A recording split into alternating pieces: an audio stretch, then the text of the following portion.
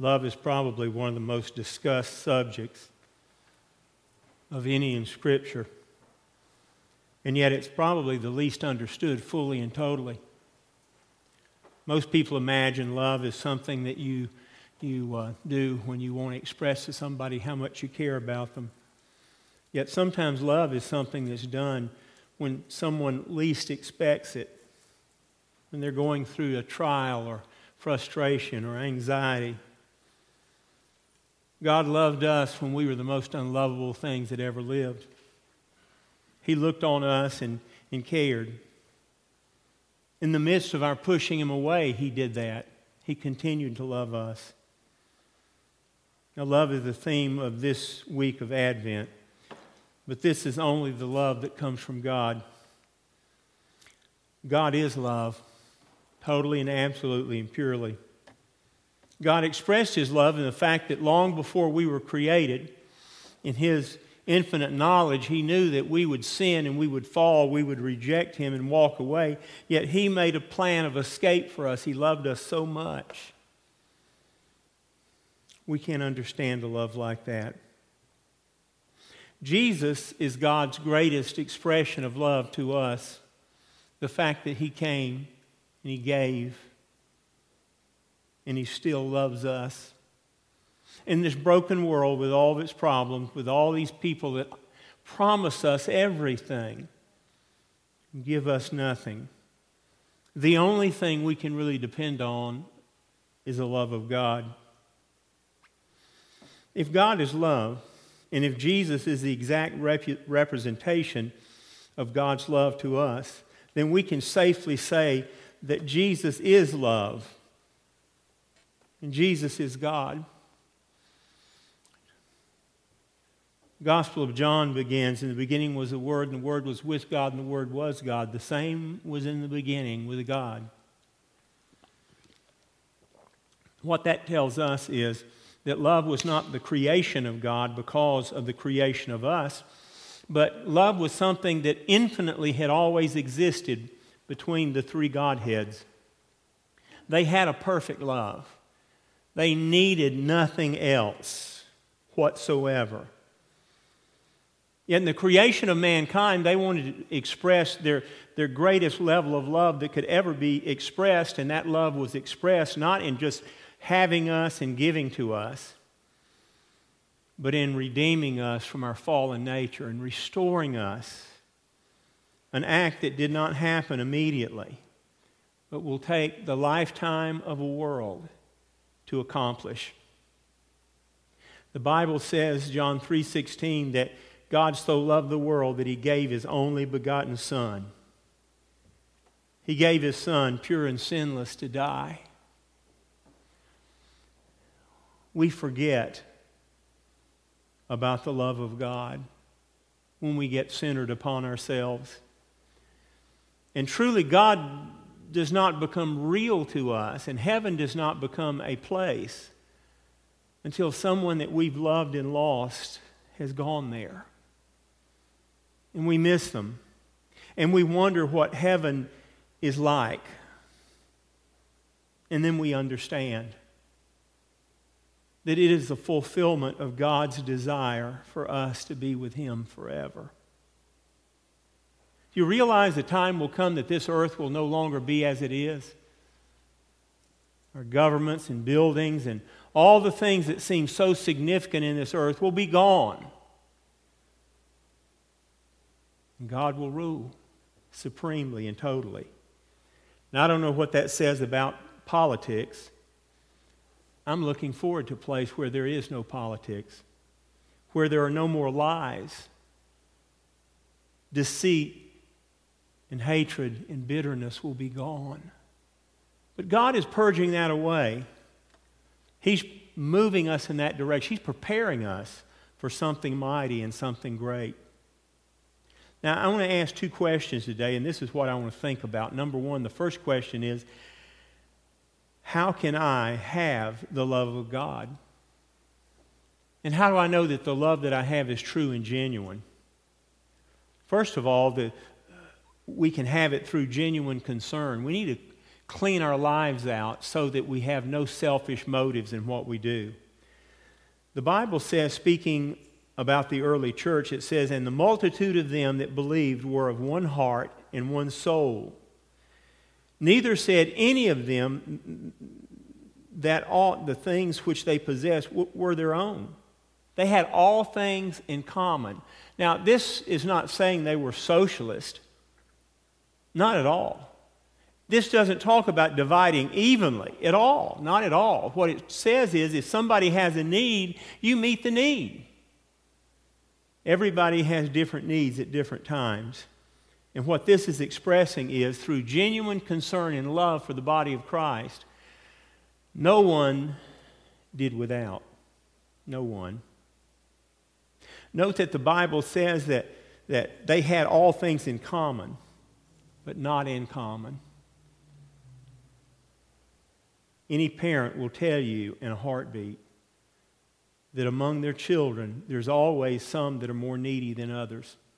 There's some that are more independent and don't want. There's some that would rather give than take. And because of that, we have to see the needs of those round about us. To be sensitive to somebody else's needs, and I'm not talking about your immediate family, I'm talking about the body of Christ. It takes a lot of love and work to do that. The bond was so much that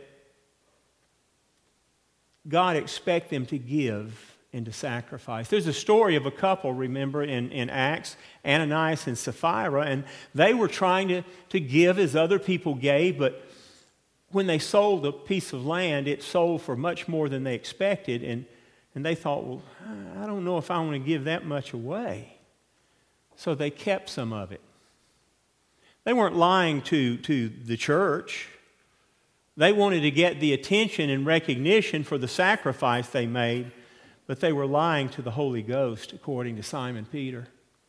And they both, as they entered the house of worship and brought their gift, which was a little less than what they should have brought, they both were struck dead. Now, I'll tell you, I don't want that to go on in church. Never want anybody to die in church, but I'll tell you this.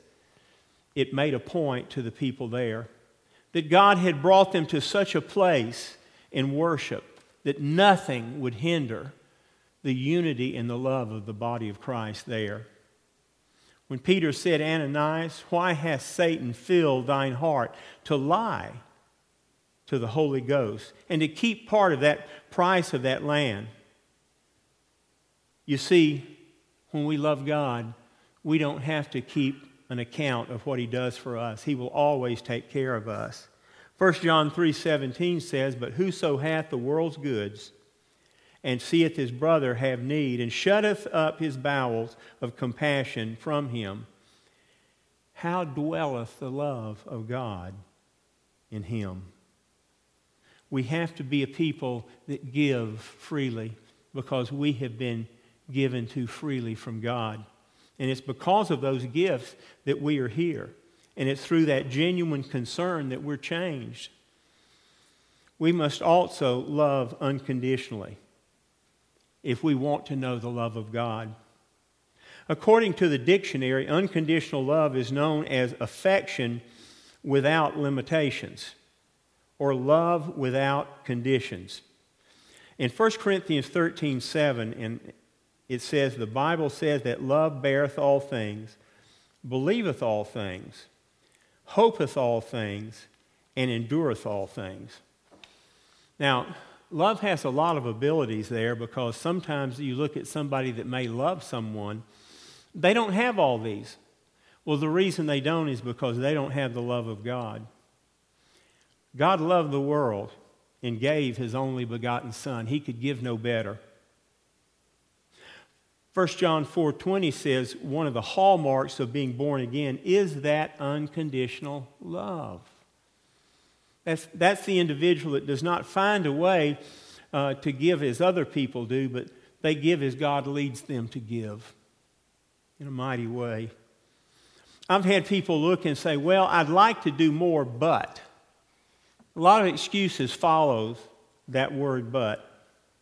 A lot of people can find a reason to trust in themselves and not trust in God. I've had people tell me, well, preacher, you don't understand. I'm by myself. I don't have anyone I can go to for help. And apparently God is not in that list of people that can help them. I've never known anyone to give sacrificially that God didn't bless them and care for them. But the third thing we need to realize in this, and this is so very important, we must love the unlovable if we want to have the love of God. Not everybody is lovable, and we are often not very lovable. The unlovables are those who, despite how much you try, you can never see anything. They can never see anything good in you. You can't win their love. These are the people who have been hurt. They've gone through an undignified situation. Or they're the ones who feel like they're owed something. Therefore, they see you as the person that owes them. Selma's a funny place. We have more people in Selma, percentage-wise, that stand in line for more stuff than any city I know of. There's more unemployment here. But the reality is, we are the obesity capital of Alabama. We are the dialysis capital of Alabama. Food is not a problem here. People are not starving to death. There's a spiritual problem. People are starving because there is no love. And it's a broken city. It's a city that's forgotten that God loves it. It's a city with 100 churches, but very little spirituality and sacrifice. People see giving as coming in their direction, but not going from them. I was going in a store last Tuesday, and I looked in a car as I walked by the curb, and there's a very large man in that car beating an infant child. Beating an infant child. The child could not even get its breath to cry. It broke my heart. That is what you see in a city that's broken and has no love. The weakest are abused. There's a lot of violence in Selma among young people, but it's because that's all they've known. They've reduced themselves to the level of the basest individuals. And I would dare say that in Selma we have enough money and enough food to take care of all the problems. But we have very little of the love of Christ. For people consume and they don't produce. They don't see the love of God flowing out of them.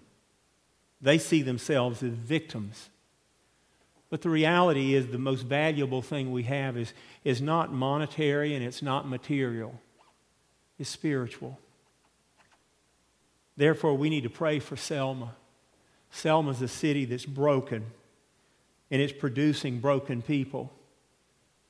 And it's a city that continues to hurt the most wonderful people, our children. We must love the unlovable. You know, Matthew 5:43, in the middle of the Sermon on the Mount that Jesus gave, it says, "You have heard it said, thou shalt love thy neighbor and hate thine enemy. But I say unto you, love your enemies. Bless them that curse you. Do good to them that hate you, and pray for them that despitefully use you and persecute you, that ye may be the children of your Father which is in heaven. For he maketh the sun to rise on the evil and the good, and sendeth rain on the just and the unjust. For if ye love them which love you, what reward have you? Do not even the publicans the same? And if you salute your brethren only, what do ye more than others? Do not even the publicans so? Be ye therefore perfect, even as your Father which is in heaven is perfect. We must love the brokenhearted. We can't just simply do something for them and walk away. We need to get involved in their lives.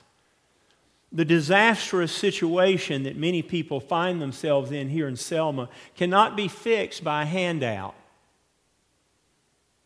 In fact, I would submit that sometimes handouts have more to do with making us feel good than taking care of them, because a handout relieves us from the guilt that we see in our heart for someone doing without. Yet Jesus didn't send us a handout. He came and He stayed to change us. We've got to be willing to get involved in people's lives and help them beyond the storm that is destroying them. For we are falling apart as a culture and as a country, and we need Jesus in a mighty way. Now, the first question I asked was, how can I have the love of God? The second question is really one that some of you may ask, why? Why must I love? Can't I just go off in a corner and live my life and enjoy myself and have all the accoutrements and blessings of life without getting involved with other people? Can I worship God and just support His mighty work and just stay out of people's lives? Well, the answer is a resounding no. And here's why. Because Jesus is love, and love doesn't stand by and look. Love gets involved. Love sees a need and helps through that need. But helping that need begins a relationship that will go on. And we have known and believed the love of God that He hath to us. God is love, and he that dwelleth in love dwelleth in God, and God in him. 1 John 4 is very plain and explicit about the importance of that. Because Jesus is love, how can we do anything but what He does? It breaks my heart when I see someone that talks about God and they boast in a very brave way about who God is, yet I don't see them demonstrating the love of God in their life. I think that's a reason why some people don't come to church, because they hear a lot, but they don't see anything that amounts to a difference. And God wants us to be that kind of person. Why must I love? So I can one day be with God in heaven where I belong. You see, you can't buy a ticket to heaven. You can't simply work for it. It doesn't work that way. You don't earn it. It's given to you. But because it's given to you, you change. You should be a different person, and you need to understand that you pass that gift along. It doesn't simply stay with you. If you become like Christ, you've got to love and give to others. We know that we have passed from death unto life because we love the brethren. He that loveth not his brother abideth in death. Whosoever hateth his brother is a murderer. And ye know that no murderer shall have eternal life abiding in him. We have got to be people who live as our Heavenly Father lived here on earth.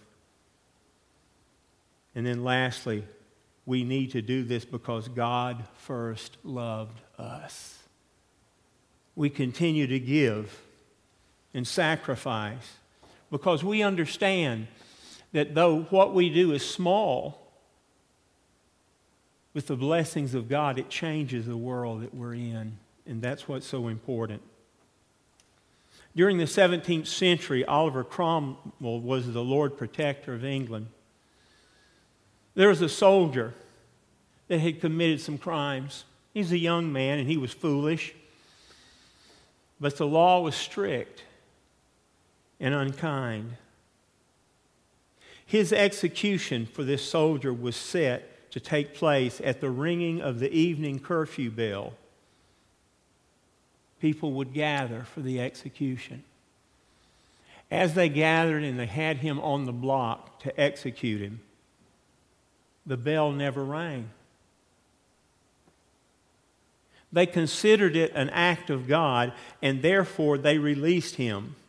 Some soldiers went to see what had happened, and they discovered that the woman that was to be wed to him, who loved him dearly and saw beyond his frailties in his immaturity, had climbed to the bell tower, wrapped her body around the clapper, and every time the bell would swing, that massive bronze bell that weighed tons, and that clapper that weighed over 150 pounds, it was surrounded by her body.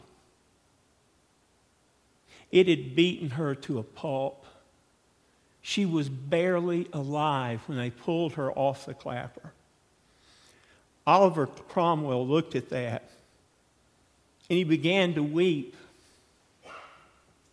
He said, "Dear lady, whether you live till the morning or not, you have given us an image of our Savior, Christ Jesus, who wrapped himself around our sins and protected us from dying.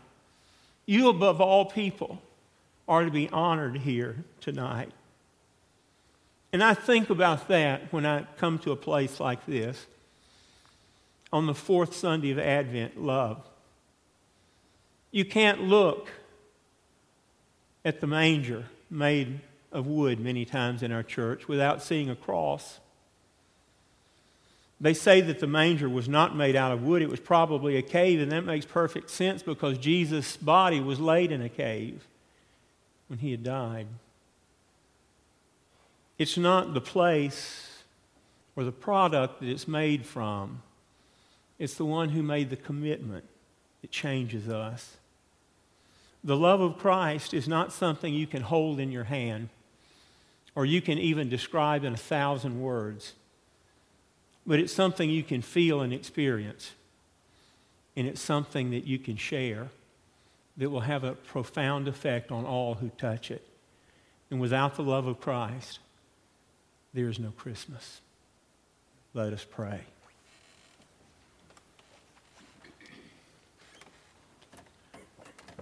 Precious Father, giver of all good gifts, we thank you for the blessings of life to be here. And I thank you for these who have, in their faithful commitment to you, are here.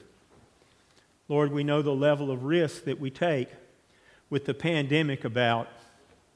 But we ask that you would bless us and protect us, for worship is more important than the air we breathe. And you are our sustainer. Therefore, we're not afraid. We trust you mightily. And I pray that you would continue to bless us and change us and make us into who we need to be. And may we prepare to obey you. Lord, we're standing on the precipice of a new year. And I pray that it'll be a year of hope and help, a year of opportunity and grace, and that we will already be prepared to serve you. Father, speak to someone today that in their heart of hearts, they want to obey you and follow you. They want to be safe by you. And may their prayer be heard even now. For it's in your holy name we do pray. Amen.